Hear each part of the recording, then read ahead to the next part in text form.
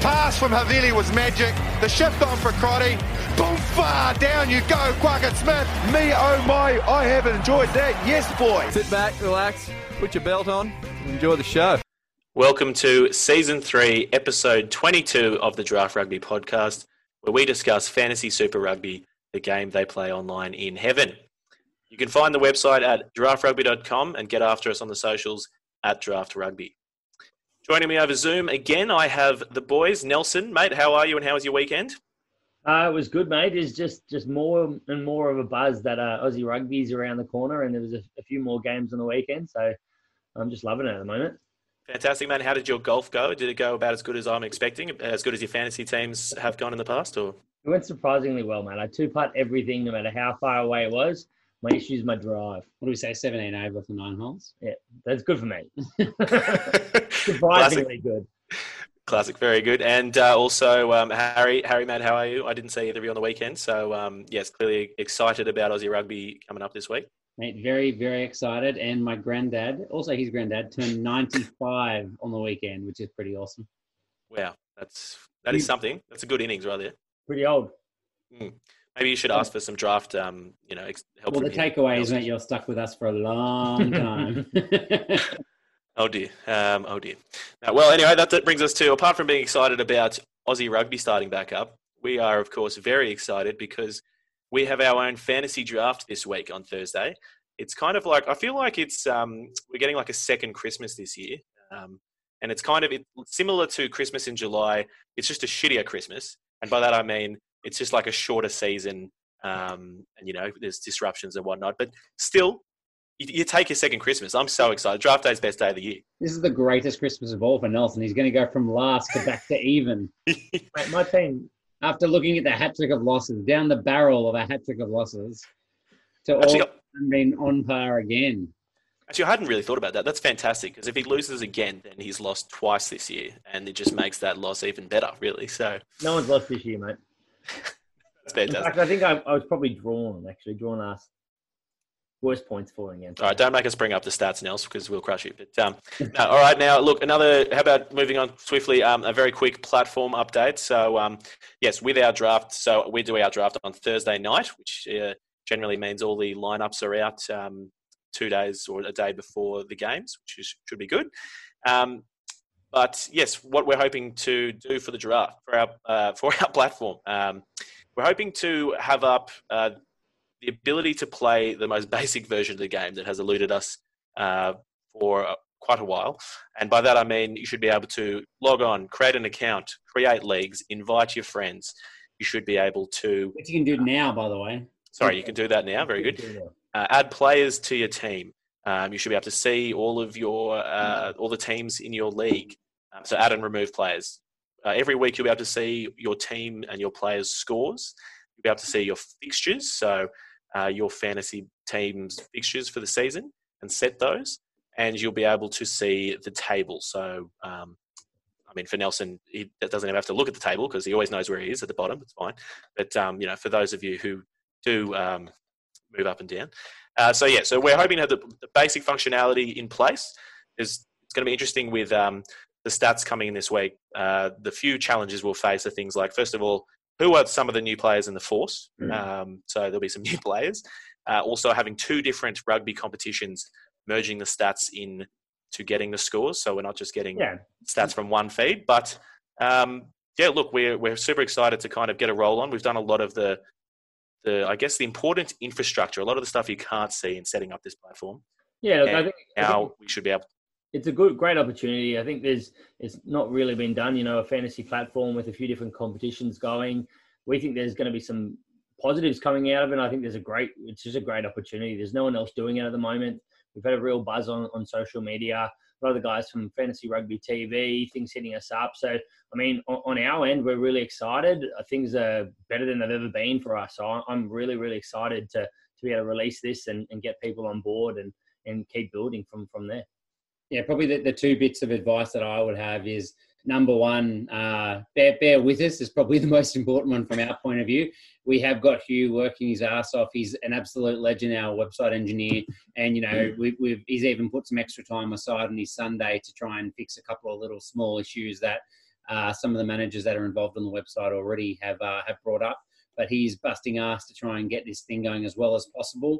My best advice would be just save your team lineups and things each week, just in case there is a problem with the website, because it definitely is a beta version rolling out as we go. We hope that there's no problems, and Hugh's a wizard, so he is very good at fixing some of those problems, but definitely back things up. And then the last thing is, we've been getting a few questions about some of the positioning questions for some of the players. And there's obviously, we've discussed a lot between the three of us, the fact that there is not a lot of extra players up for grabs for each manager when you've got 8 teams playing every week and 8 managers playing every week. So we're basically going to play people in the positions they are as of now. So the Aussies, wherever they get named, that's the position they are. For example, let's say Will Harrison, the Waratahs fly half, if they name him at inside centre, he's going to be a centre. I'm not saying that's going to happen, but that would be a good example. It won't happen. Mitch Hunt, there's a good expectation that Mitch Hunt is going to be moved to fullback this week with Josh Ioane coming back in. Mitch Hunt becomes a fullback. Spoiler alert. Lock him in at fullback. Bowden Barrett, fullback. He's an outside back. He's not a 10, So definitely that's one of those things that we'll announce as late as possible, but expect it to be whatever position they're named in. Yep. Fantastic. No, that's a good update. And certainly get after us with your questions at Draft Rugby. We're loving them. And also, if you haven't checked it out, at Draft Rugby Dev as well, where Hugh constantly is providing dev development updates. So very good. All right, let's get into the meat and veg. Let's get into the menu for the pod tonight. So as per standard for Entree, we're going to review Super Rugby Aotearoa Round 3. For main course, we're going to preview Round 4, or we're going to call it Fantasy Round 1. So we're going to preview Super Rugby AU Round 1 and Super Rugby Aotearoa Round 4, which is fantastic. We have 4 games coming up, so how good. And then for dessert, we're going to do a quick preview of Super Rugby AU, and I guess what else are we going to do in that, guys? We're just going to basically say what we think how they're going to rank at the end of this season, 1 through to 5, and pick the guys we think that might shine. There's a few guys that already put their hand up early on in the season, but I think this is a great opportunity. Head-to-head Wallaby, potential, so it'll be good. Yeah, and I guess any further player movements that we haven't captured in the preview, and there's definitely a lot of new names out there that people might not have heard of. So. Yep. Excellent. All right, without further ado, let's jump into the entree. So Super Rugby Aotearoa Round 3, the Highlanders Highlanders didn't have the bye. I'm fairly sure I watched them play.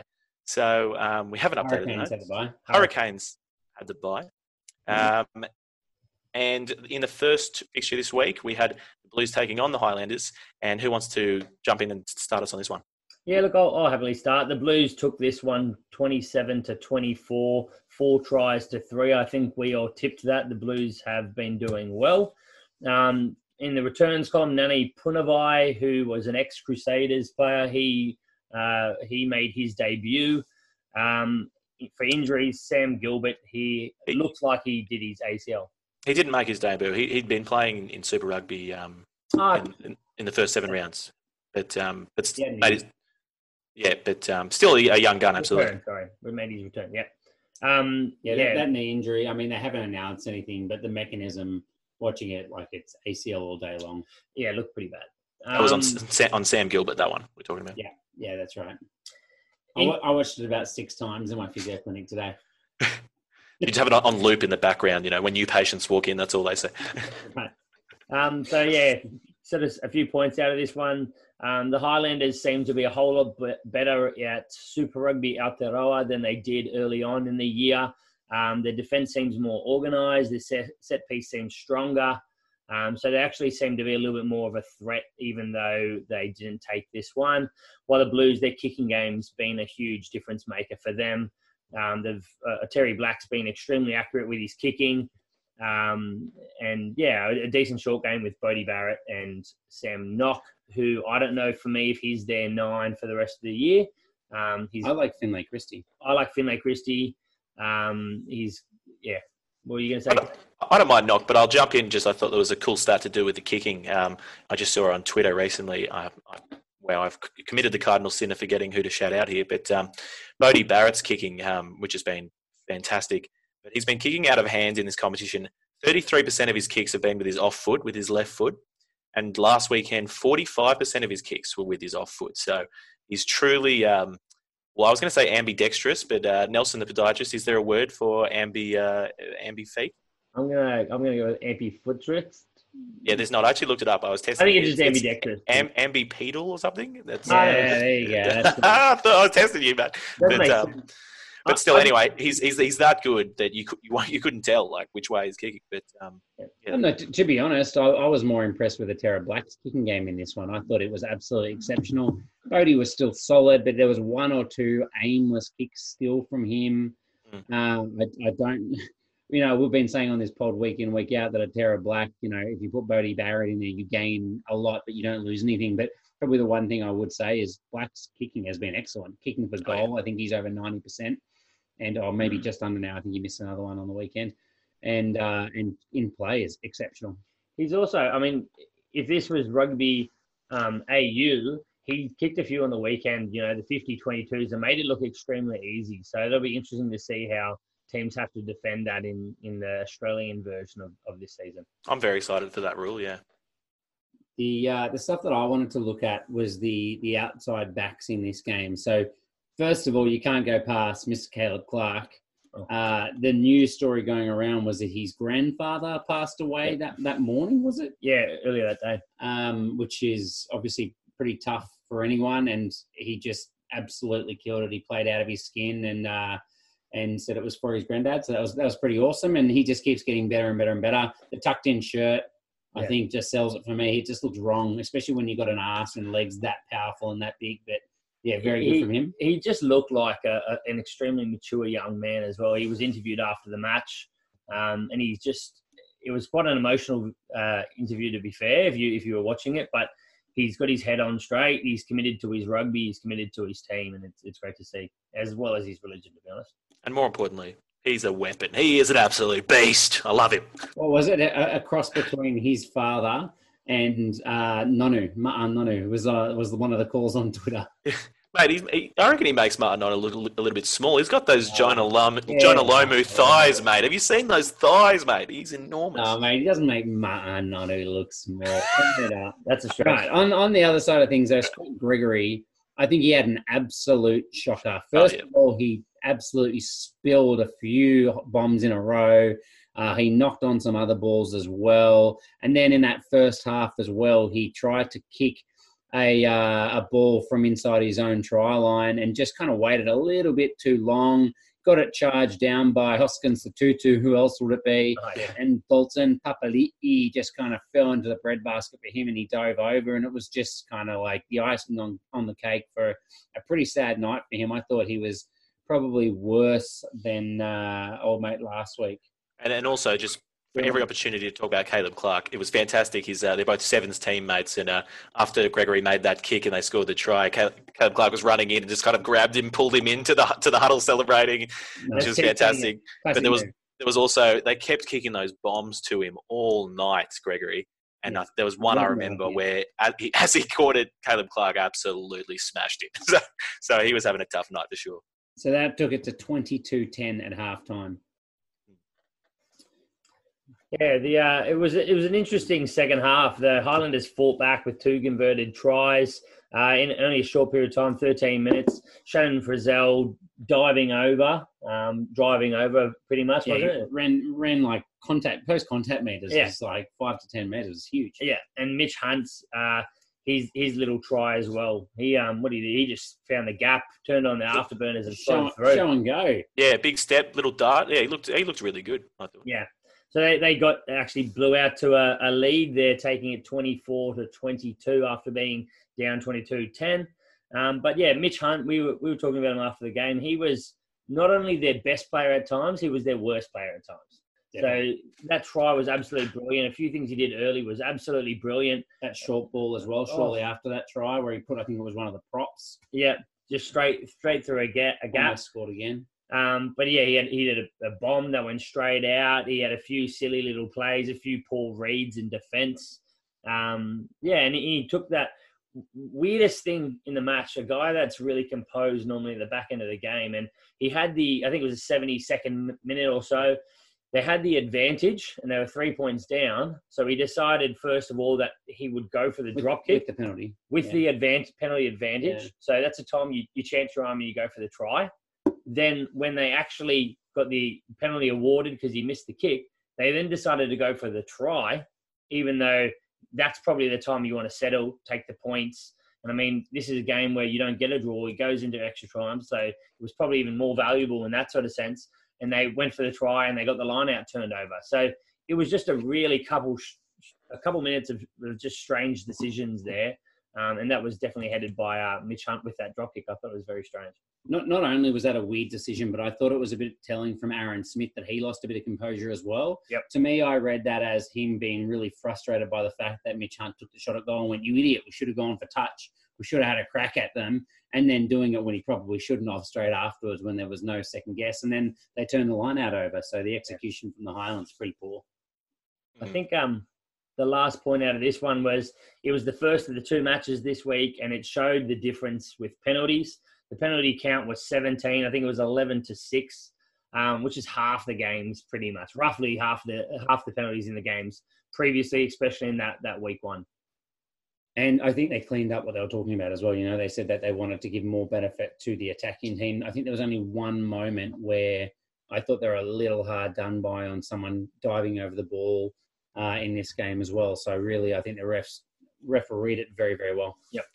I think it was quite a while until the first penalty. Which was refreshing, you know. I think it was a good 25, 30 minutes. I could be wrong. But, that was great. All right, on to the match stats.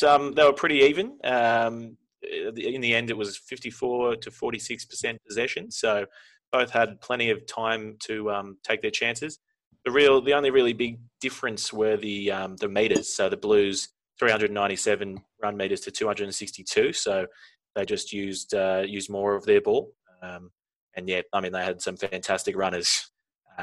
Caleb Clark really opening up the field. Tackle bust 17 to 15, so there were quite a lot of busts. Line breaks 6 to 4, so it was good seeing. Was it raining the first half, or was it just dewy? I can't remember. It was raining. Dewy, yeah. We were expecting it to be rainy, but it looked like it was really slippery. Like there were a lot of handling errors. It looked like must have been oil on the ball. Like Someone soaked them up to try and stop the bugs transferring for coronavirus. I was at the pub for this one, so I can't be sure, but there couldn't have been more handling errors than the next game, I think. But, there was a lot, though. You reckon? Okay. Very good. All right, Nels, do you want to take us through the fantasy points for this one? Yeah, I think this shows why the Blues got it done. It was actually a pairing of man of the matches. Dalton Papali'i from the forward pack and Caleb Clark on the wing, flanker and winger, both getting 63 points. Dalton Papali'i got 2 tries from his 9 runs, 41 metres. He had 2 line breaks, an offload, and he made 9 tackles. Caleb Clark, absolute freak. This guy got 1 try assist, 7 runs for 77 metres, made 2 line breaks, made an offload. He made 2 turnovers as a winger. That's probably coming from his sevens history there, but he was an absolute freak. And just on the point of Dalton Papali'i as well, he spends more time on the wing than Caleb Clark anyway, doesn't he? So if he keeps getting starts, I think he's a smoky, good loose forward pick, isn't he? Quite potentially. He's going from strength to strength as well. I think he's fantastic. Blake Gibson. We've said see a champ about 50 times, Blake Gibson, but see a champ. Yeah, I agree. For the Blues, Alex Hodgman got 48 points, which is a pretty good showing, especially for him. While the Highlanders, Marino Makieli Tu'u got 48 points, Shannon Frizzell got 45, Aaron Smith got 40. Interestingly, Hoskins Tutu got 35 or so. He didn't even crack that, 40-point buffer, even though he had quite a strong game. But I think it is worthwhile noting that Makieli Tu'u also had a really solid game. Yeah, that was number 8 for the team of the week. Yeah. We said we were excited about that back row matchup, and they did deliver. Shannon a lot of hard running from all of them. Shannon Frizzell must have been listening when you talked junk about him last week, mate. 16 out of 16 tackles, I think I saw from him. I can't believe you didn't mention that. Huge. He wasn't in a match. Very good. Great try as well. That was probably the best game I've seen him play in a while. If you think about it, apart from talking up, we're excited to see that game. That really is a battle of 4 prospective people putting their hands up for the All Blacks number 8 jersey. So if you wanted to make a statement, that would be the time, really. Well, very good. I think that'll do us for that game. Let's take us on to the Sunday fixture. We have the Crusaders at home taking on the Chiefs. Harry. Yeah, so the Crusaders hadn't lost at home for 167 years. And in this one, the streak continues. Crusaders 18 to the Chiefs 13. Only 2 tries to 1 in what was actually a pretty tight affair the entire game, I think. Returning, you had Sam Cane back. They proved me wrong. They gave him a cortisone injection last week, and I said, if that's for a nerve, he's in big trouble. But obviously it wasn't, because he's not in big trouble. He's completely fine. He's come back from a broken neck. He's immune to pain, obviously. That's fair. I didn't consider that. On top of that as well, you had a couple of people pulled relatively late. You had Vati, the lock was pulled with sickness kind of midweek. Solomon Alamalo got injured. Was named, but then got pulled 30 minutes pre-game. For Ateni and Nanai Saturo, also due to sickness, not the COVID I've heard. And Mitch Karpik came on and within a few minutes got a concussion as well. Poor guy. Yeah. Sam Cane thought he was getting a rest, but no, he was brought back on. Yeah, that's right. Sam Cane, like you said, he doesn't feel pain. So just play 75 minutes champ. That's it. A couple of interesting things out of this one was seeing, as you said, Nana Soturo come on. He actually got the jump over Sean Stevenson. I don't think he earned it. Did you guys think he did much when he was there, or didn't he capitalise? He did a couple of good things. He had a couple of good touches. Yeah. He wasn't as exciting as he has been in other chances. And, I mean, this is a short season. So. I thought he was solid. I saw him bump someone. He made some good space. He didn't get a lot of chance, to be honest. And he made 1 or 2 really good defensive plays in terms of he got back into the space they were going to kick a few times. That was very important. Oh, fair enough. I'll let my word. He beat one defender. He ran 52 metres, and he made 4 tackles. So that's if that's good for you guys, that's good. All right. And another interesting thing was Bradley Slater. He was handed the start over Tokiaho, a guy that has absolutely killed it whenever he's had an opportunity.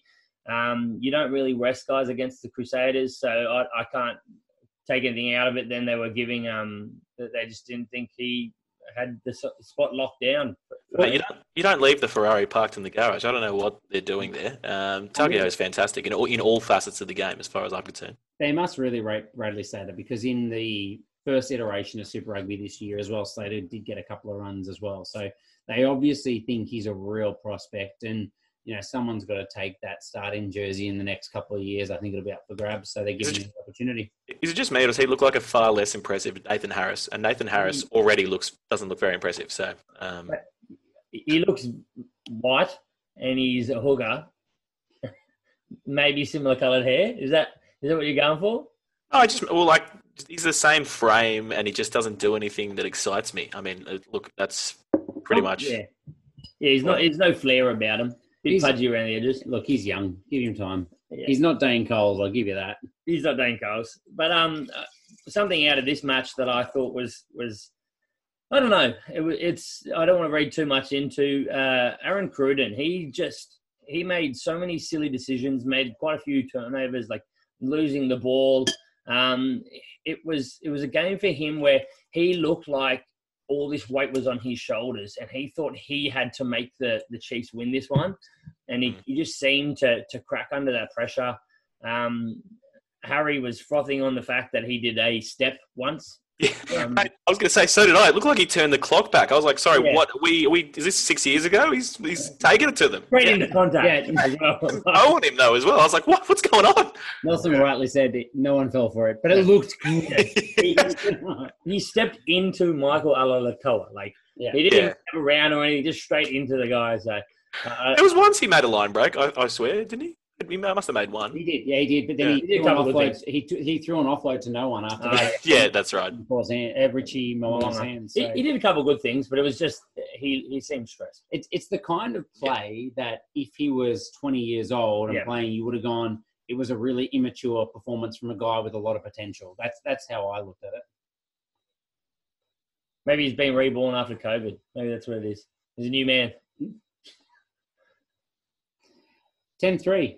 Half-time, only one try, and that was to Will Jordan, again on the back of Sevu Reece just kind of doing all the work. I think it was a crossfield kick from Richie Moe kicked it, I think so. And it was that little chip over the top. Damien McKenzie jumped for it and just completely fluffed it. Sevu Reece through the line, Will Jordan support. Those two were just phenomenal together. So electric. Really, really good seeing them. The Crusaders really use, with Richie, they use the kick interchangeably with the pass. Like, he's that accurate. It's unbelievable. His short kicking game is outrageous. And the damage it's doing to defensive lines is crazy. I think they're the only team in the world who have a good answer to line speed at the moment. The only team in the world. And I'm counting South Africa, I'm counting England. They play physical, but Richie Mo'unga's kicking game, they turn them around and they put everyone on the back foot. It's crazy. I agree. I would like to watch the Crusaders play the Springboks. I'm all for that. R.I.P. Springboks. Didn't they at the World Cup? But yeah, fair. Okay, no, that's good. Yeah, that's right. And they won actually. So yeah. Look, on the back of the halftime break, yet again, Sevu Reece and Will Jordan scored another try. This one, Nelson and I, we had a bit of a discussion about there was a tap on. I think was that the Aaron Cruden tap on? It was. Aaron Cruden tapped the ball onto absolutely nobody. Ball went out. Sevu Reece picked it up from in the middle of the signs and quickly saw Will Jordan coming down the short side. Threw the quick line out. Jordan went over and scored the try untouched. While Aaron Cruden was busy arguing with the ref that he tapped the ball into no one and it was the Crusaders' fault. Great opportunist try. And, I mean, it showed a difference of attitude there. You know, the Crusaders were always ready to attack and keep fighting for this game. And the Chiefs just were distracted. I think they weren't switched on to stop that. And that's something that you've always got to be ready. If the ball goes out and there's a potential, you've got to be able to stop and prepare for that line out or prepare for an intercept. I got the feeling, let's see what you guys think. In the pre-game, they were talking a lot about how the Chiefs just find a way to get under the Crusaders' skin, like no one else can, with a bit of niggle. And I feel like they just weren't able to do that this time. They just couldn't seem nothing they were doing was unsettling the Crusaders. It kind of felt like in the first half, at least. Yeah. Yeah, and what did you think of Cullen Grace's first two games of Super Rugby Aotearoa as well, Craig? Mate, I barely noticed he was playing. No, just comparatively, he's been pretty quiet. I think Blackhat has been quite good off the bench. He's surprised me a little bit as someone that we haven't seen a lot of as an Australian rugby fan. He's been really good. I wouldn't surprise me if he actually gets a start. I think one thing out of this, it shows there's been quite a bit of time for good teams, good coaching staff to be able to understand how certain players play. We always talk about the second-year syndrome for a lot of players. They make their breakout season, then teams have times to understand how they play, and they can actually put things in place to shut them down a little bit more. And maybe that's what we're seeing here. Maybe we're seeing a second-year syndrome, but it's all within the same year because of this coronavirus. There's been months in between that teams could understand how he plays. Maybe he's not as confident rolling into this one. A few different things happen. When you're fighting for your position, it might be a slightly different attitude as well. Maybe it's just a few little factors that are going in there together where he's getting read a little bit better. I thought maybe it's no Tom Christie. So Cullen Grace's game was so good as a running player, but Tom Christie was making 20-odd tackles a game, 18 tackles a game. All the tackles. And making every single one. So, obviously Billy Harmon's a little bit more of an attacking player compared to Christie. And maybe that weight has just shifted back to Cullen Grace as the 6 to be a physical defender as well. Yeah. I think it seems like he's definitely been told that's his role, I'd say. Yeah. Why? Well, I think when he burst onto the scene in the first half of the season, they didn't expect him to play. Like, I think there was a few injuries. So then he came on, and it was just kind of like an open canvas. Like, try your best, do whatever you want, son. He made 19 tackles on the weekend. Grace did. Yeah, wow. Yeah, he's a good player. Don't get us wrong, but yeah, he's just not standing out as much. After 63 minutes, this was a really interesting stat. I suppose it's talking a little bit more of wet weather footy and the ball was a little bit sloppy, a little bit wet. But the stat was based on where the balance of the teams were in attack, where they were playing off, where they're playing off the 9, the 10, the 15.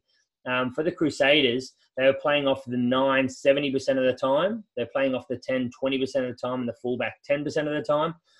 For the Chiefs, it was pretty similar numbers, 66% off the 9, 22% off the 10, 12% off fullback. So it just shows that the game shortened up, tightened up a fair bit. Yet you still get to see, the tries were out wide. It was the wingers scoring for the Crusaders, and there was a lot of opportunity out on the wings. So I just thought that was quite interesting. Yeah, it felt like a lot more shovel ball just with the wet weather, for sure. Yeah. Or kicking if you're a Moanga. So 18 points to 3, reasonably late into the game. And then the Chiefs finally started to find their mojo. So obviously fitness isn't their problem. They finished much stronger, I thought, than the Crusaders. But having said that, obviously the Crusaders probably felt like the job was done. They scored the last 10 points, a penalty and a converted try. And Damien McKenzie, Sean Wainui, and Teni Nano Saturo, I thought all three of the back three players really came into their own. And Sean Wainui did what Sean Wainui does, and that is score tries out of nothing as well. Just continuing to impress me. I don't know I don't know how he's as good as he is. That's the honest truth. But he is really effective. Say it like it is, Harry. You don't like his face. But somehow he just seems to kill it. I don't think there's anything to do about it. I think it's just, he's grown on us. I feel like the reason we didn't like him is because he came into the Chiefs as kind of an extended squad player. And then we just always felt like when he was on, he was taking up the space, which could have been some other player that we loved. They always had the flair, right? They always had Masaturo, they had D-Mac, they had Pulu, they had Alamalo. They always had this flair, and he just didn't fit that role. And he's probably something that they need in their back three. They need that stable, solid player, settle things down, run it in tight, and do his job. He's the Kiwi Rob Horn. That's how we described him on the weekend. Yeah, I think that's fair. Plays out of his skin in a position that he just doesn't seem to fit. Just works hard. So that's very good. My favourite stat looking at these first two games, now that we get into the back end of this one, was the penalties from the first 3 rounds of Super Rugby.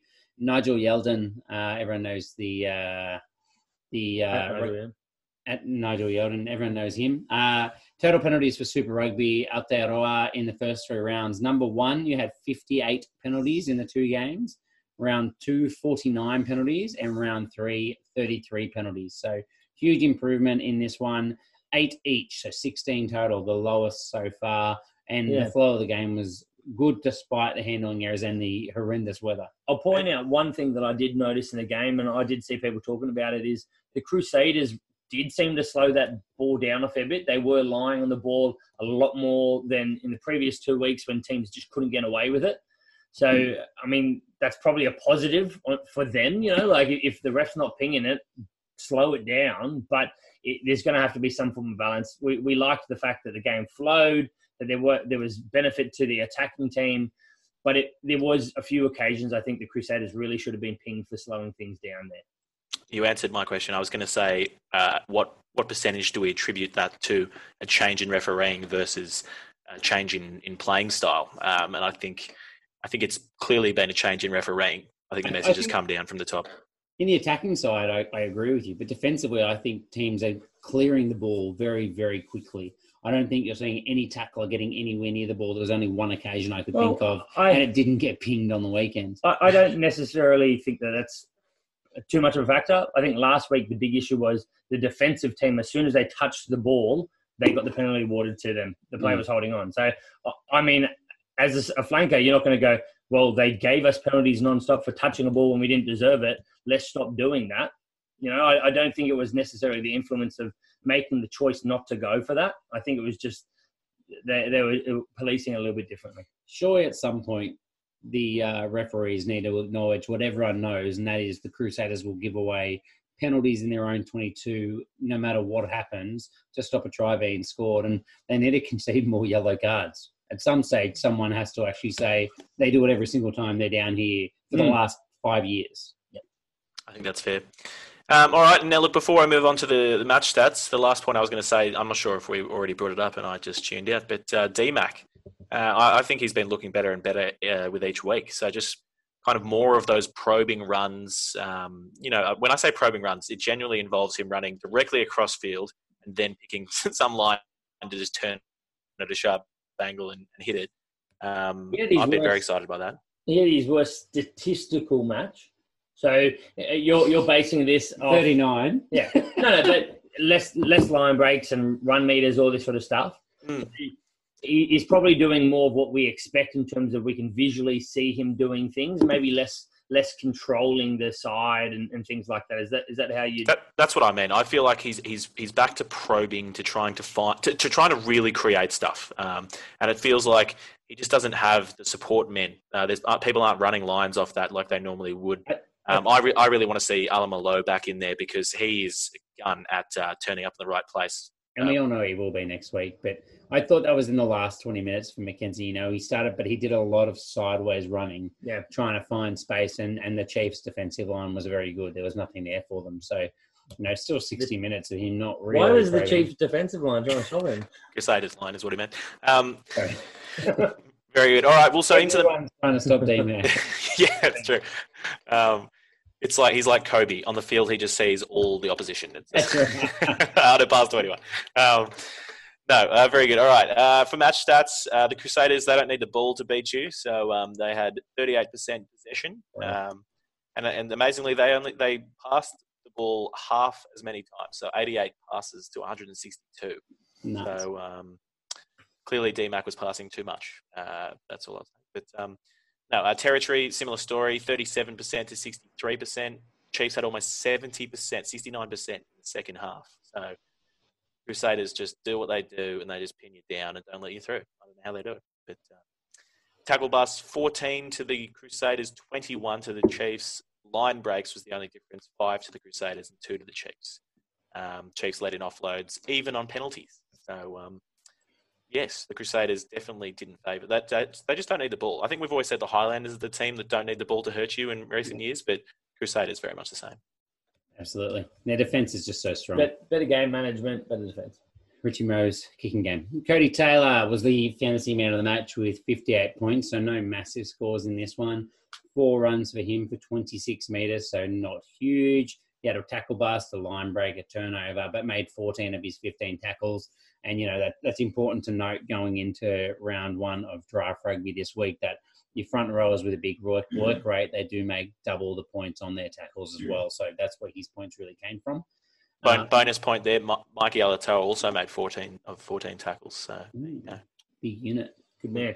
And also from the Crusaders, Will Jordan got 50, as you'd expect, with a couple of tries. I actually thought he probably would have been the man of the match because of that, but didn't quite get in there. And Sam Whitelock, 41 points as well, not normally a huge fantasy scorer, so good from him to score some points as well. From the Chiefs, no one cracked the magic 40 mark, but Brad Weber and DMAC did get 39. Which is basically a fail in the book of DMAC. 100%. So, yeah. You said it was his best game. Not statistically. So, yes, moving on. All right, that concludes our entree. Let's get stuck into the main course, and we can talk about 4 games coming up this weekend. How good. But first off, the buys. So in Super Rugby Aotearoa, the Blues have the bye this week. So how good for them. They've gone in 3-0, and they get a rest week to regather. So very good. 2 weeks for Crusaders. Yeah, you need that. I feel like you need that.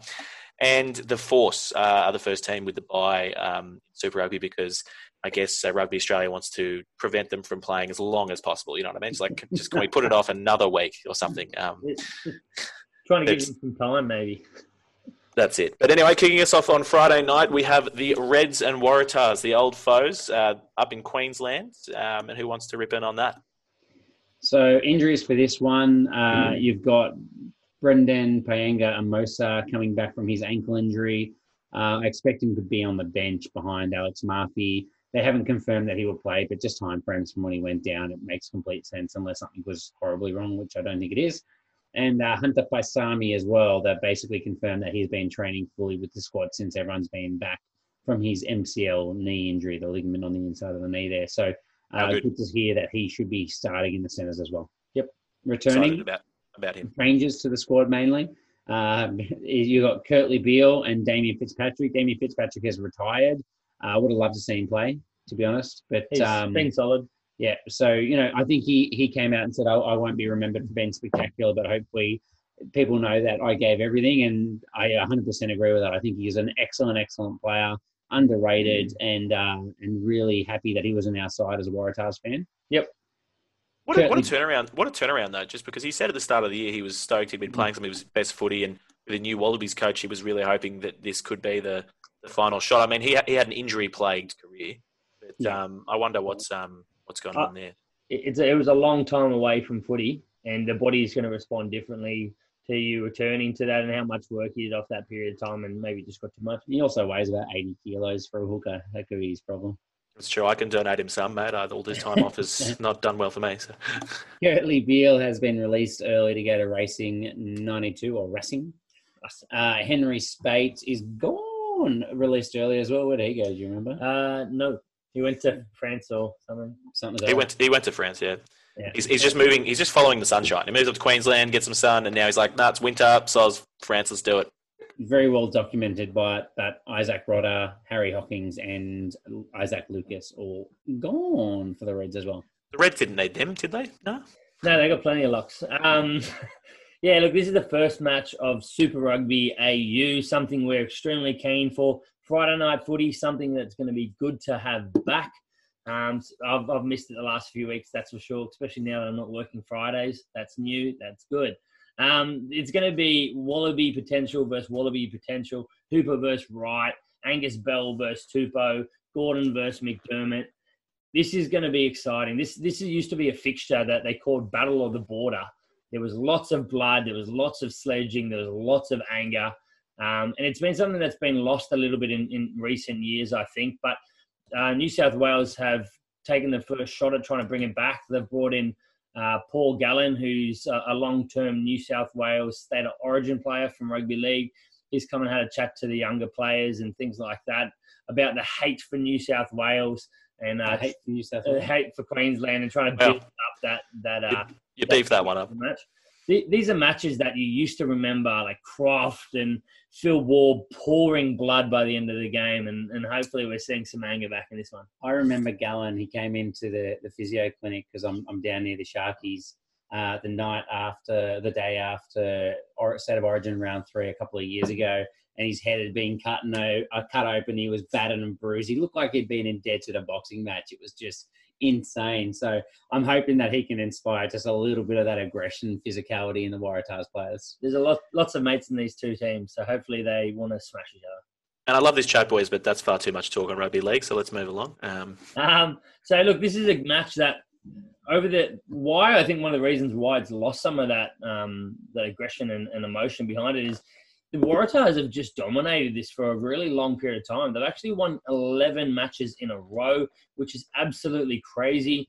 The last time they actually lost was the first game back from that Lions tour in 2013. So generally there's been high-scoring matches, especially in recent years, but I don't think it's going to necessarily go all the way of the Waratahs this one, so it'll be interesting to see. It'd be some effort for the Waratahs to come back and beat the Reds in Queensland this year with how they were both teams were looking before the break. But look, they're actually the two worst performing sides in our opinions when we were discussing this in Super Rugby from the Australian Conference. The Reds technically sitting above the Rebels, but had played an extra game and were even on points and had one less win as well. The Reds, they really sold in patches, had an excellent game against the Crusaders over in New Zealand where they managed to blow a lead. But they still just, for us, they don't know how to win.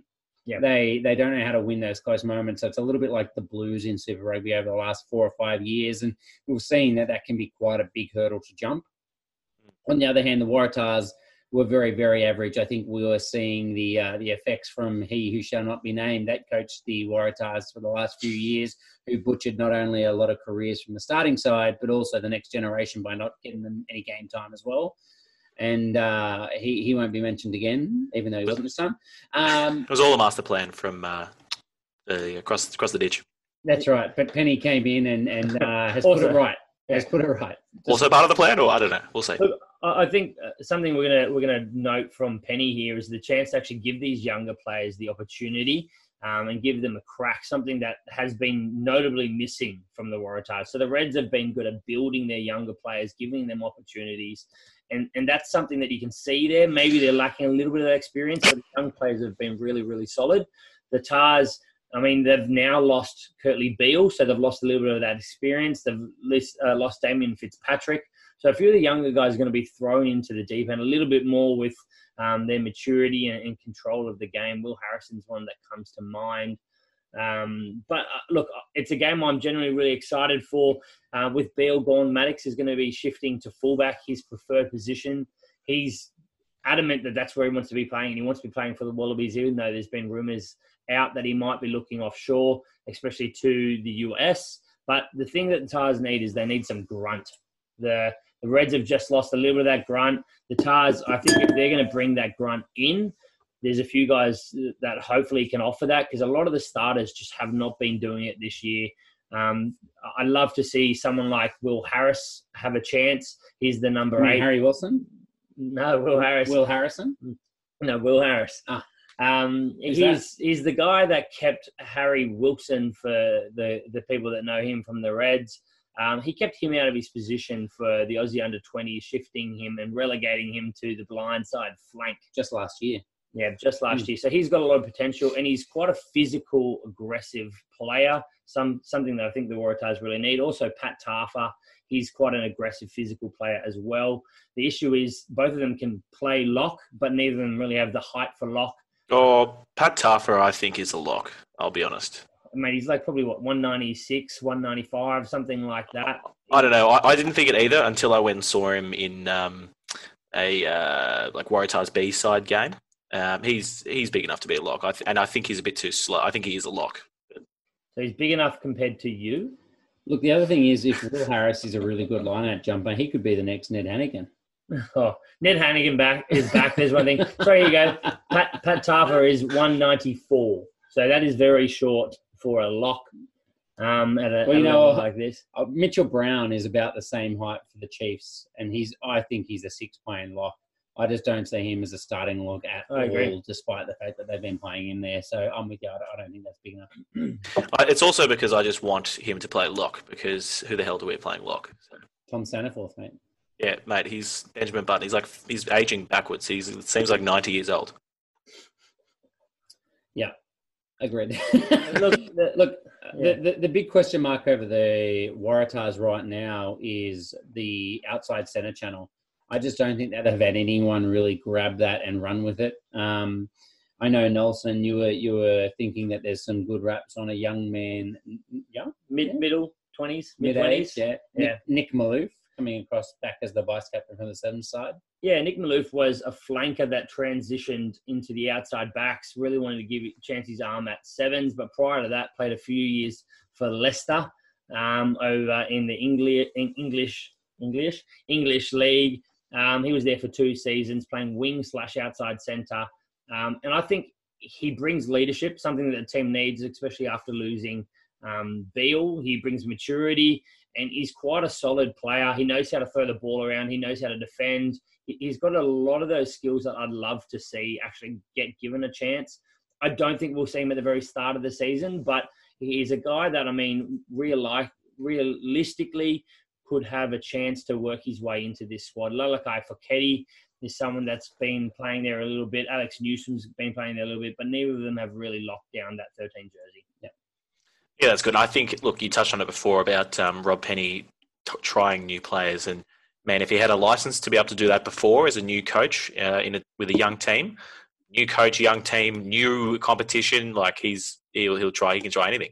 There's got to be nothing stopping him after that first part of the season, right? I mean, he was chancing his arm a little bit, and there's not much expected from him now. So, I mean, there's no better time to bring in these guys. We saw the Lions do it. Most notably, I think, when they weren't having performances go their way, just bringing in some of the younger players, and hopefully it's something we see more of at the Tars. Yeah. Great. The other question is, what do the Reds do with their second row now that they've lost their first choice and third choice lock? Angus Blythe will obviously start there, but Isaac Rodder's their pillar, and I believe their line-out caller as well. Lukan Salakai Loto is the obvious option. I think they just have to push him into the locking jersey for this year as well, at least while they try and develop some of their younger guys. I know they've brought in Smith, who is Smith? Yeah, either way, anyway, they've brought in a mid-20s bloke that has been on the fringe of a couple of different squads that is obviously not going to be challenging for a starter role.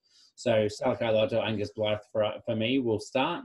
And then obviously that opens up the 6 channel for who knows who. Fraser McRite, I know, is Nelson's favourite pick, because if you ask Nelson, open side flankers should play in every position. Yeah, pretty much. No, look, there's 2 people that could potentially fill that role. You could see Wright shift across to blindside flank, and his McDonald's related brother, Mick Wright, coming in to open side flanker. Or we could also see another potential, Angus Scott Young filling that 6th void. He's been there for a little while. I think he's a quality player, but I really just want to see Mick Wright have a crack. I have to say, I'd be surprised if we don't see Angus Scott Young, but I previously had a bet with you, Nelson, about whether we would see McWright and Liam Wright on the field at the same time in 6 and 7. I don't think I'll retake that bet up with you again now. It's going to happen, mate. It's definitely. Look, the other question is, who the hell is the hookers for the Waratahs? Robbie Abel is one option. Tuala? Can we have Hugh Roach back? He got red carded for the Crusaders, but he got to play with them for a while. Can he come back? Honestly, that's probably quite a good thing. Like bring Roachy back. We've got. I always liked him. Robbie Abel, Robbie Abel's brother. Hopefully he was over there just taking notes. Do you know what I mean? Just like recording training or something. That's what I would have been doing. But sell that IP anywhere. It's a. Mate, we all know that spending 3 months with the Crusaders is spending 20 years with the Waratahs. So that's fair. He's better than he's ever been. Yeah. Very good. All right. Well, does that round us out for the Tars and Reds? I think so. Excited about that one. Are we calling? Who do we think? Reds. Waratahs, 11 in a row, mate. You can't break a streak. You can, and they will. Hopefully not. I have to say, I'm also going to go with the Reds. Sorry, Harry. Turmoil, mate. There's turmoil in Queensland. Look, I will put a little note here that if we see a few new players starting for the Tars with aggressive players, maybe there's been a lot of turmoil there for the Reds. If we do see Pat Tarfer in the lineup, if we do see Will Harris in the lineup, maybe we'll have some aggression, guys that really, really want it. But some of the guys just have not been wanting it. So if they're in the squad, the lineup from before, we're not going to see it. I just can't wait for Angus Bell versus Tupou. That's going to really get my rocks off. That side of the scrum just... Let's kick on, gentlemen. I agree. Let's do it. All right. Back to New Zealand rugby. Super Rugby Aotearoa. Highlanders and the Crusaders under the roof in Dunedin. Going to be the best footy. Cannot wait. This game always delivers. It's always extremely physical and a lot of free running rugby. So going to be very exciting. Returning for this one, Josh Ioane, coming back from a groin injury. I mean, he's very close to being confirmed. He's got to get through some kicking this week. But if he does that, then he should be fine. Excellent. And, as we touched on earlier, that we would expect to see Mitch Hunt back to 15 because they have had very limited success so far with Gregory and Nareki both playing a game each there. So Corey, sorry. What was I saying? Oh, Nareki, Corey. Yeah. Corey, my bad. Excellent. All right, Harry, do you want to rip into this one for us? Yeah, absolutely. So Sam Gilbert, obviously, we expect he won't be around considering the struggle walking around that knee. So maybe Josh McKayen on that wing is the obvious sub. Push Mitch Hunt, or maybe Gregory to the wing, but I think he needs to have a sit down after his performance. What about Karate Kid? I think he's injured. Oh, yeah. No, bro, yeah. I think Gregory got sat down, both figuratively and literally. Yeah. Look, it'll be played under the roof, and is there any better place to watch the Crusaders backline run around? I don't think so. So I don't know what to say other than watch out. Anybody playing the Crusaders in dry conditions is going to be absolute trouble. I don't want to defend them. Are you two just going to put a tenner on every back in the Crusaders for first try scorer? Anytime try scorer, yeah. Look, actually, I wouldn't mind defending them because they're so much better that I wouldn't actually put a hand on them. So I'd come off spot-free, but yeah, it wouldn't go well for me. Look, sure, David Havili gets a start. I know he's coming back from his injury, but he's played a few minutes now. Will Jordan has been exceptional, so who do you drop? I had this discussion with a few people over the weekend. I have no idea, Nelson. I think we said Josh Goodhue's probably in the worst form, and he's still excellent. Yeah, Jack Goodhue. Jack Goodhue, yeah. Well, yeah, or Josh Goodhue. Look, I think it's hard. Havili's first choice is not going to be at inside centre. But if we were coaches and we're going based on form, he's the guy for me. Yeah. Which we're not coaches. All right. I think something that we'd love to see, Nehe Milner-Skara, he is not back yet, we think, for at least another week. But yeah, look, this Crusaders defence showed itself last week against a lot of flair with the Chiefs in the pouring rain. And as Harry touched on, the outside backs look really, really solid. So it's going to be scary. Highlanders have looked much improved with 6 tries. But yeah, look, for me, I just can't see where the Highlanders are going to get over the Crusaders here. So 4 of their 6 tries were through the forwards, right? 3 from kind of in tight pick and goes, that kind of thing, and 1 from a rolling maul. And we saw the Chiefs try rolling maul attack against the Crusaders and literally not make a single meter off 3 attempts. So we throw that try out and then the other 3 in tight. I just don't believe the Crusaders give you that much space in tight to score points. So I can't see how the Highlanders score more than a try or 2 in this game. And basically the only way that means they can possibly win is if they can, number one, hold the Crusaders to not many, which is almost impossible, and score a lot of penalty kicks themselves. So it's going to come down to Mitch Hunt or Josh Ioane kicking very well. I expect Mitch Hunt. The one avenue maybe that's going to work in their favour here is if they have both of those guys playing, both guys with the ability to kick and kick for field position. If they're doing that a lot, they've been so solid in the scrum. They've had 27 out of 28 lineouts to date in this competition. So that's probably their strong suit.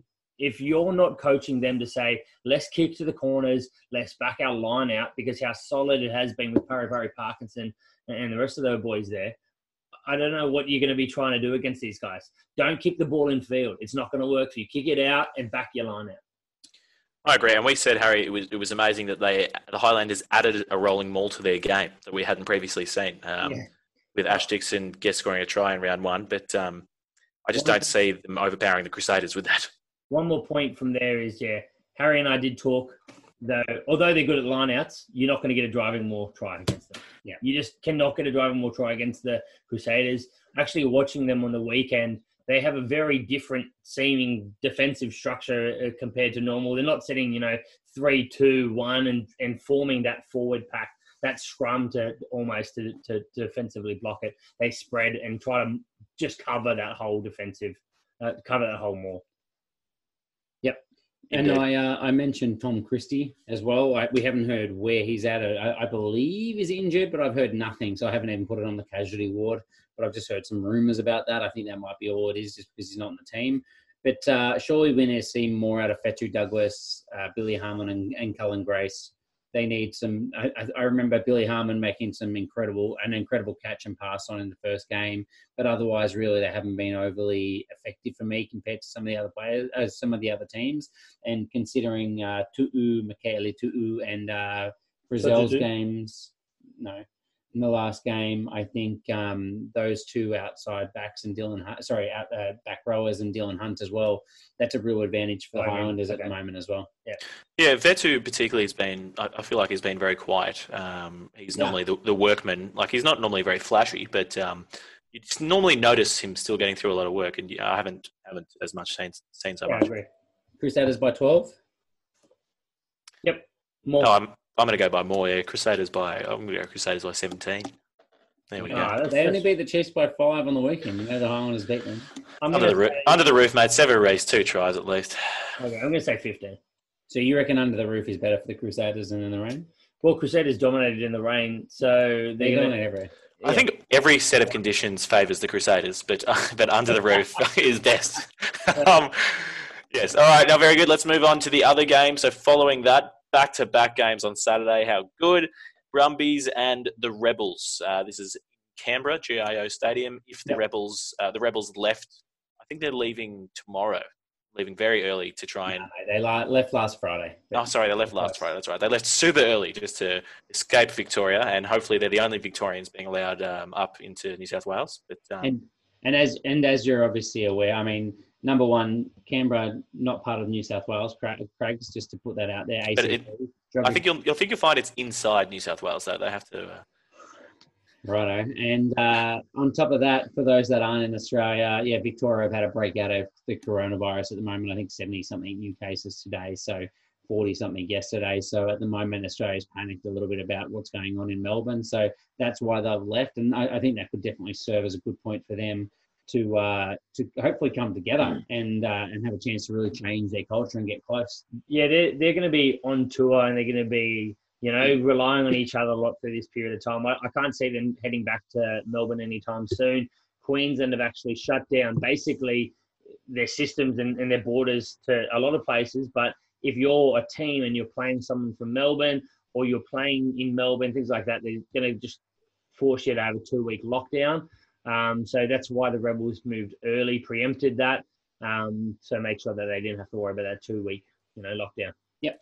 And I was going to wait till the dessert, but it seems relevant now. There was Beth Newman, unfortunately now ex-Rugby Australia journo, has just been saying that the Rebels round 2 home game has obviously already been relocated, but it's looking like the following 2 games, so July 24 against the Tars, August 7th against the Brumbies, are very likely looking at being moved now as well. So I hope Rugby AU has kind of, made alternate plans, like as they've set this competition up. Obviously, they've only been recently setting up fixtures, but they're going ahead with the match in New South Wales. It's they've already said the next week's match against the Reds will be in New South Wales. So I think it's not going to be too tricky to relocate it. There's not going to be big crowds. So I don't think it'll be too big an issue.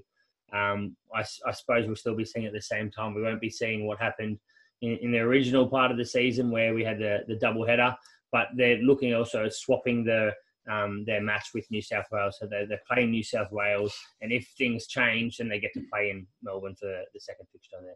Yep. So returning from this one, there's a lot of guys that could get a run this week. So first of all, Tom Banks has been nursing a foot injury. They expect him to be back this week. I don't think it's a guarantee, to be honest with you, with the language that we're using. That seems likely that he will play. Also, Luke Jones, we didn't see any of him at the start of the competition this year. They kept saying back injury, back injury, back injury. Unlike Sam Cane, he feels pain, and he didn't get back from his back injury. He plagued my fantasy bench, yep. That's right. So hopefully he's back starting for them before we're going overseas at the end of the year. Also, Reece Hodge with his groin injury, and Campbell Magnay, who was injured, but I'm not sure what happened to him. He got pulled late in round 4, I think it was. The 2 of those guys that we assume will be fit to add a lot of depth to the back line for to the Rebels. Campbell Magnay, a player we're all very excited about. We all really would like to see more of him. And Reece Hodge in form as well, to be fair. Yep. On top of that, just to top it off before we move on to some more specifics, Lewis Hollands, the ex-captain and playmaker, 25-year-old from Rugby Sevens Australia, fantastic player. Weapon. Anderson and Gerald Skelton, both Rugby Sevens players as well. I think Gerald Skelton especially has big raps on his physical ability as a loose forward as well. Yep. And Falau Fainga is back from the never-ending toe injury. Is that what it was? Yeah, it was toe or foot, something like that. Yeah. Toe. Well, I think we'll touch on those Sevens players a little bit more in dessert. But look, the Brumbies are the clear pace setters, as they tend to be every year in this Australian conference. Nick Frost, Caden Neville are both injured. Darcy Swain will get his chance alongside Murray Douglas. And we also see the return of ex-Brumby Ben Hine, who was playing with the Sunwolves. He got picked up straight away from the Brumbies as soon as they had the opportunity. But look, I don't think we'll see him coming into the starting side. He'll probably be on the bench replacing Neville. He's another guy he's a back rower, not a lock. I'm sorry, I don't see where he's coming from. He's 1.94 m as well. He's definitely a back rower. He's played number 8 most of the time for the Brums, but I think he's been around the Brumbies environment for a long time, which is why they snapped him straight back up. But he's the same height as Pat Taffa, right? He's a lot smaller. He's smaller than Pat Taffa, quite a lot smaller. He's the exact same height. Yeah. There's not just height, mate. Okay, there's weight and there's more to it.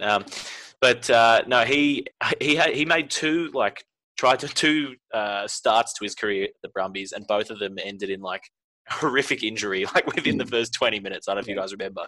So he's had an awful lot of bad luck. Yeah, for sure. Yeah. So We're also, I mean, even though that's what we're sort of talking about, that there's a few changes in the locks, you're still going to see a really solid Brumby scrum. They've just been immovable whenever they've had the ball in the scrum, and defensively they're really solid as well. And you just expect them to monster the maul as well. Lineouts, I mean, Folau Fainga, you heard it when you listened to our podcast with Alan Alatoa. The man just thrives on scoring tries off the back of the driving maul. He actually was equal top try scorer for Super Rugby, not just the Australian Conference, but Super Rugby wide at the first sort of part of this year. And that's with missing, I think it was the last 3 games out of 7 rounds, yet he was still equal. Pretty amazing. Yeah, absolutely. Crazy. Do you think he'll go early in our draft on this Thursday, Nelson? Most definitely. I don't think he'll get to number 8, put it that way. Hopefully he does. Very good. Yes, well, a player I'm excited about. We'll get to. I was going to prop Nelson on the back row, but before we get there, let's talk about the important positions. The very young and exciting prop, Shambek Lavui, tight head prop, Aussie under 20s, a couple of years in the TARS system. Didn't really get a run, but was also injured, and he's come down to the Brumbies. And could there be a better place to be a tight head understudy than under captain of the Brumbies, Alan Alatoa? He's in a very similar mould. Shambek Lavui is one of these kind of incredibly athletic tight head props. Got some absolute pace on him and some skills. And so I'm hoping that, we see him he's apparently fit as a fiddle. So hopefully the biggest thing out of this is, although Canberra is very cold, they don't make the pudgy players. They don't ever make the props. They always take them from New South Wales. They've got Alan Alatoa, Scotty Seo. They've got now Shambek Lavui, and they got Slipper, I think, from Queensland.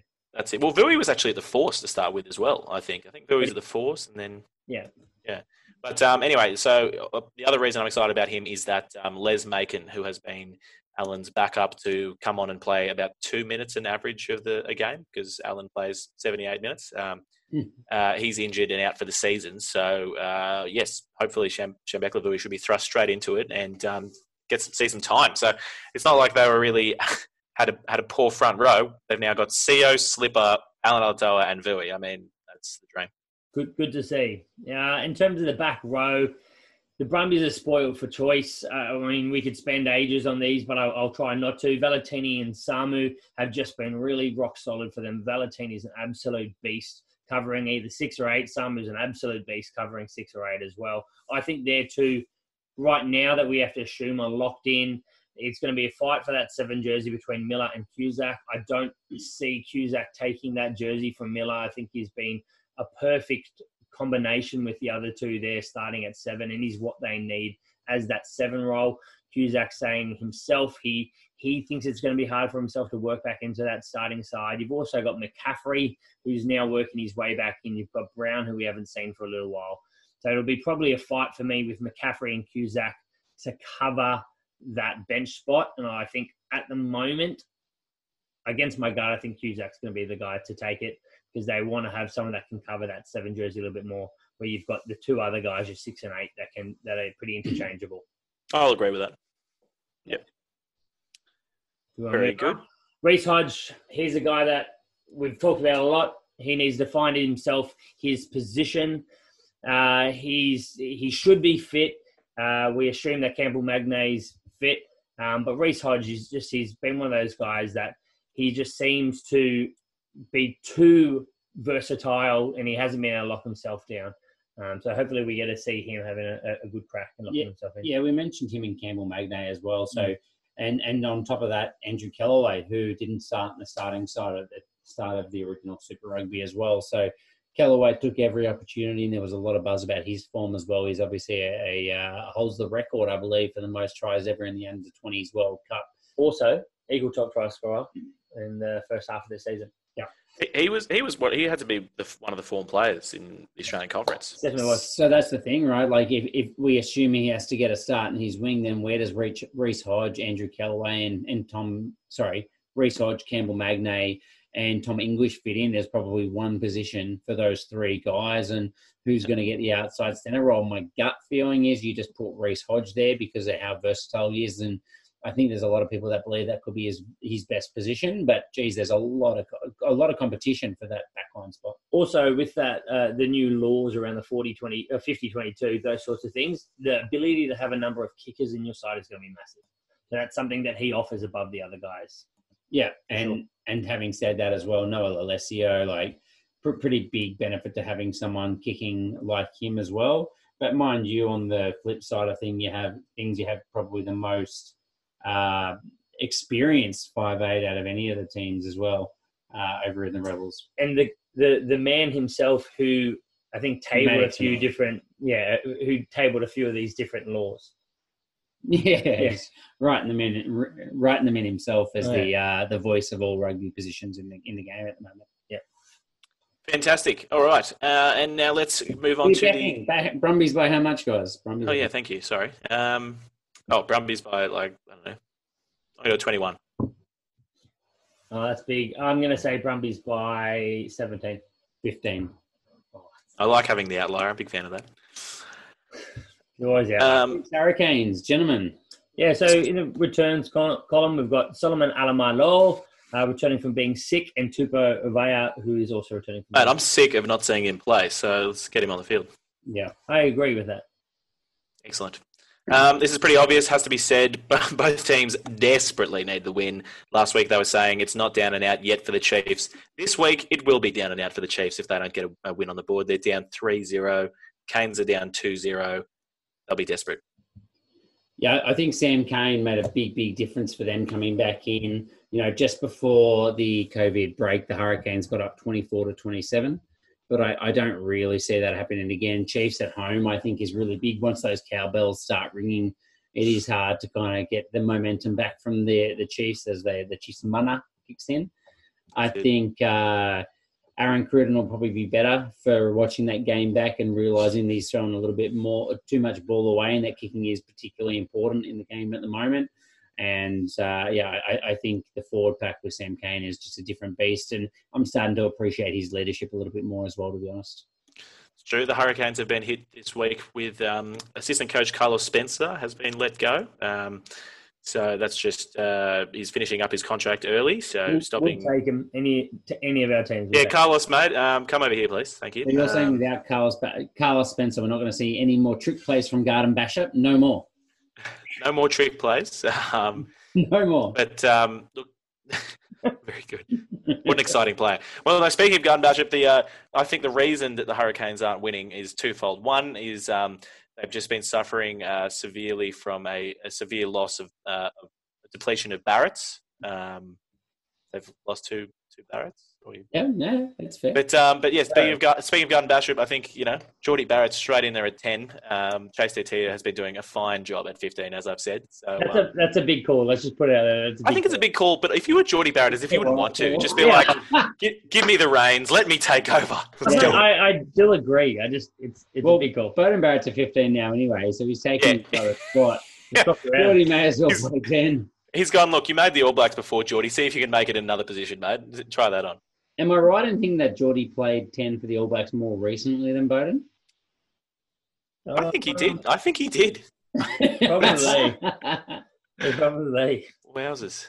There you go. So you heard it here first. Geordie Barrett coming back from his shoulder injury will play at 10 for the Hurricanes. Put your house on it. Yeah. Has there been any update on that injury? No, but it's about 4 weeks after an instability injury. I still think he's pushed to get back. Watch the Kiwis prove me wrong again, but it will be a relatively quick recovery if he's back now. Okay. And now, look, I haven't stayed on top of the news. I did know that Tyler Ardron has signed overseas, but I didn't realise that was with immediate effect. I guess it makes sense. But... Yeah, the announcement was him and Tamur Manu, but Manu goes at the end of the year. Okay, so it's not like the Chiefs need a lock right now or anything. But no, that's disappointing. I was looking forward to seeing him return to play, but.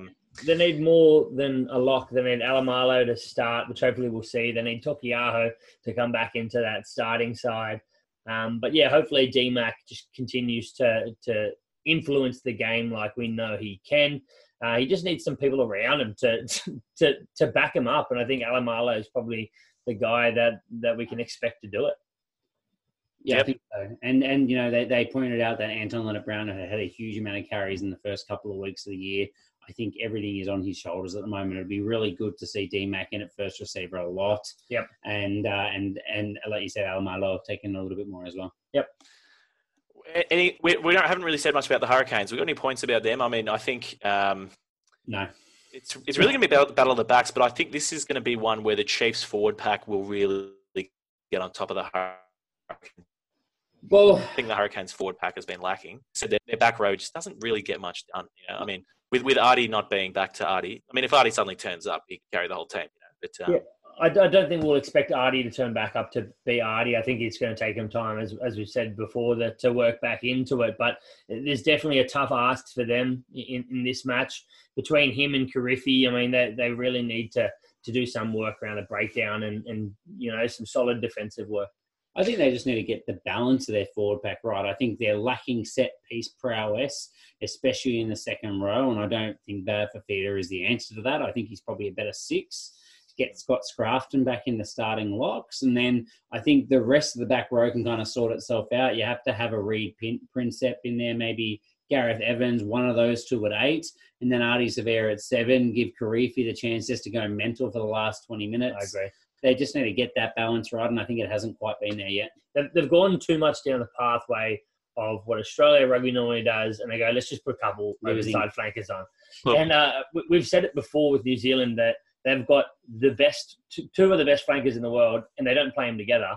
Yet for some reason, we've moved Artie Sevilla into number 8 and try to put another player then into that starting role. Get him back into that 7 jersey. In terms of playing players out of position at the same time, my solution is very simple. They just need to have Dane Coles and Asafa Mua on the field at the same time. I don't care. Just move one of them to flanker. Don't care which one, but get them on. The other thing is, with Artie Sevilla not being at 100%, the thing he's lacking is a little bit of that aggression to contact. Even more reason to play him at open side flanker so he can make his tackles and push his work rate around. They talked about moving him to number 8 so that he can have more of a run. Well, let him get his confidence back in a position he's comfortable with. I agree. Then shift him back to 8. Yep. Very good. All right, so it sounds like we're all back in the Chiefs to win this one. That's the overwhelming, and how much by? Harry, we'll go with you first. Yeah, okay, good. I reckon that they're going to do it relatively comfortably after last week's showing. I reckon they're going to do it by 14. 14, oof. I'm pretty confident that it will be more than a 1.1 score win. I'm going to go for 12 points. And I'm going to do the opposite. I'm going to go 10. I reckon 10. So I'm going to take the low liar on this one. Why is that the opposite? You did the exact same thing. Take 2 points off. All right, let's kick on, gentlemen. Dessert. What you gonna do with that dessert?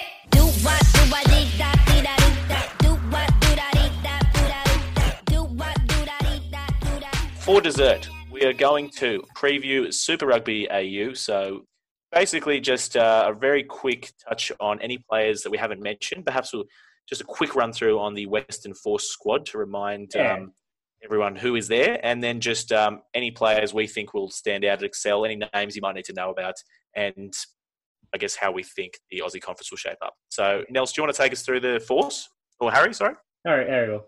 Thank you. Nelson doesn't want to. He's disgusted by the Force. No one wants to be honest with you. So, okay, these are the names that stood out to me. So, first of all, from the existing squad, obviously Captain Ian Pryor plays 9 and 10. If you have a halfback that can do that and kick some goals, very, very valuable. So does TJ Perinara these days. Yeah, a little bit. That's true. Not bad. No, every time when Garden Batchup goes off and then he plays at the end of the game. Andrew Reddy is over there, the old Queensland Reds hooker as well. Not old, but ex-Queensland Reds hooker. Heath Testman on the bench, who is talking about still trying to push for a Wallabies spot as well, but obviously I think he'll come off the bench. They've got some old heads at prop. Chris Heiberg from South Africa, Kieran Longbottom, Greg Holmes, a lot of older fellas there, but some good experienced heads to support probably Reddy. Then you got Jeremy Thrush, the ex-Hurricanes player, Fergus Lee Warner, who's a name that maybe not a lot of other people would know, but Nelson and I, as gigantic Horned Army fans, and by Horned Army fans I mean the support group for the Western Sydney Rams, Great Western Sydney Rams. We are the founders of the Horned Army, so we know all their players. And Fergus Lee Warner was a big, versatile, mobile lock that could have played 6. We were a big fan of him when he played for the NRC. Obviously, maybe not quite as much space in this competition, but very excited to see him get a run. And do you guys want to plug selling your Horned Army beanies If that anyone you wants a had? great 200? Sydney Rams helmet, that doesn't exist anymore. No. We've got about 1,500 left. Limited edition. If you want an orange beanie with blue horns, we can take off the logo. That's it.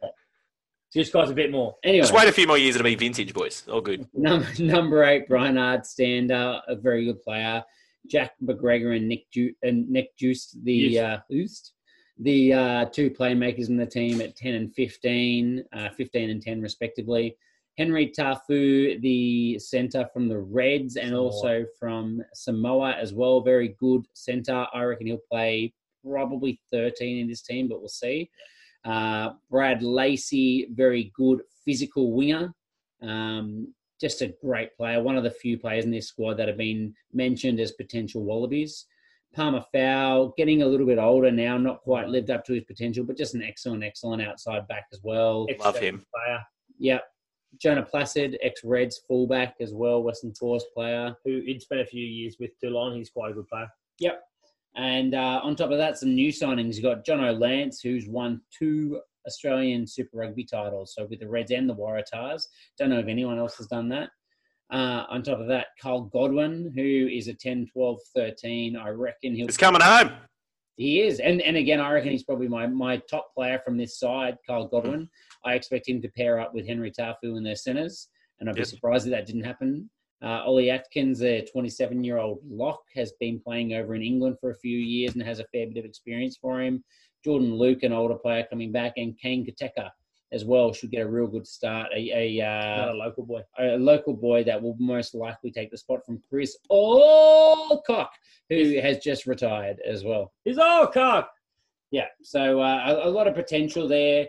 But look, the one thing I would say as well, worth noting for fantasy managers, John O'Lance, Carl Godwin, Ollie Atkins that have just come back into the squad, they had to serve a 2-week isolation. They're actually probably starting training this week, so maybe they won't play round 1. Very good. The player I like, who I'm excited about, is Henry Stowers, or Stowers. I forget how you say his surname. Yeah. But Kiwi under 20, hard-hitting back rower. Big fan of him. Absolutely. For the Waratahs, there's not as much to touch on. I suppose we've already really talked about it with Damien Fitzpatrick retiring and Kurtley Beale going overseas. The biggest thing here to note is who shall not be named as previous coach really stuffed around Mac Mason. He was quite a talented young 10 who didn't get given much nurturing or much opportunity at the Tars. And now it seems that he is not only on the outer for the Waratahs, with Ben Donaldson and Will Harrison there, it looks like he's been told he can go back, stay in Queensland and work on his family farm because next year he is not going to get another Waratahs contract. So he is not training with them. So that's going to be a bit of a disappointment. So it's Donaldson that is Will Harrison's backup, right? The other under 20 player. Yeah. Another excellent player. 15/10 as well. Yeah. He's a bit more, he can play 15. Both excellent young players. Yeah. From the Brums, Blake Geneva, we haven't mentioned, he never starts anyway. Thank you. The joke had to be said. It's got to be. He's released on compassionate grounds and then within a few days signed with Leicester. So at least to go to Queensland to spend time with his family. Yeah. Then signing overseas. Yeah, beautiful. For the Reds, we've mentioned most of those guys as well, but you have got Mac Greeley, Josh Fluke, Kalani Thomas and Ryan Smith. A lot of talented youngsters there. Ryan Smith, the older head at lock. Does anyone else think those don't sound like real names? Mac Greeley, Josh Fluke, like just where do they come up with these? We know you're not as big a fan of Aussie rugby as us. Mac Greeley is actually quite an interesting young player, and I don't necessarily see he's the same style, but they're talking about him the same as that. Who's the Kiwi 10 that's playing rugby league that wants to come back and play for the All Blacks, but he's playing for Australia. Oh, yeah. They're saying like he's quite an agile attacking 10. And he actually looks quite promising. Josh Fluke was the captain of the school side last year. Kalani Thomas is a good agile 9. So they've got a few options there replacing some of the guys that have left. Yeah, but for example, Ryan Smith, I mean, that's just when you're making up, filling in a form, you're making up a name, John Smith, and you're like, oh, hold on, I can't put John, you go to Ryan Smith. That's the alternative there. So yeah, he was quite positive, quite good in the NRC previously as well. Yeah, 23 years old. They just needed a lock, and I think that's it. You can't get another young player in that team. So I think they went for someone that's been on the fringes for a few years and should just be have a little bit more experience.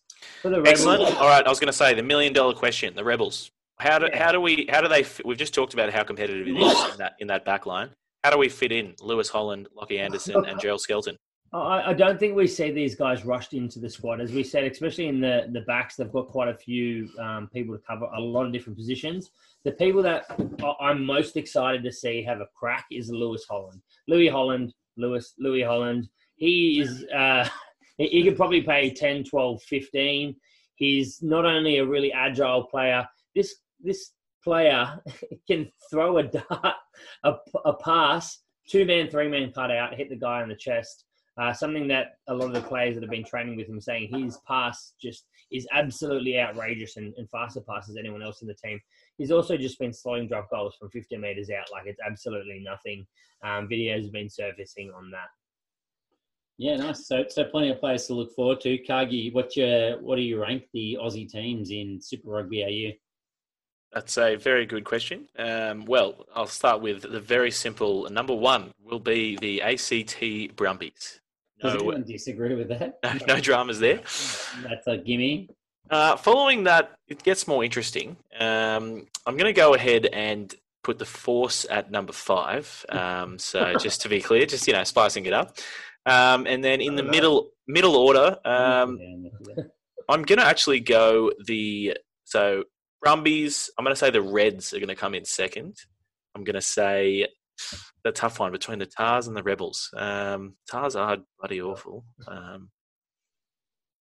Look at you, mate. All right, I'm gonna say I don't want to, but I'm gonna say Tars then Rebs, and that's just because I love Angus Bell. Okay. I'm gonna go. Look, I think Brumbies obviously first. Western Force, just for the unknown, you have to put them last, but who knows? I would love to see them upset a few teams. I'm going to say the Reds are being disrupted a lot by what's going on off the field. The Rebels are the team that are going to have to be shipped around and changing where they're playing every single fixture. They're going to be on the road constantly. So that pushes the Waratahs up to number 2. Hi, mate. Wowzers. All right. Hi. The Reds to number 3 and the Rebels to 4. I didn't listen to Kagi. I don't listen to him when he talks, but I'm going to say the Brumbies are definitely going to take out first place. I think you said Reds second place. I did. Sadly, I think Reds second place. I just think they've got too much flair there, and I do think the shipping around of the Melbourne Rebels is going to prove too much. So I think the Melbourne Rebels will slide into third. I think I'd love to say that the Force will take the Tars, which I do think there's a potential there. I think Harry's crazy to put Tars in second place. He's definitely got his blue glasses on, but I think the Tars will come in fourth. And the main reason is I think there's a lot of changes for the Force.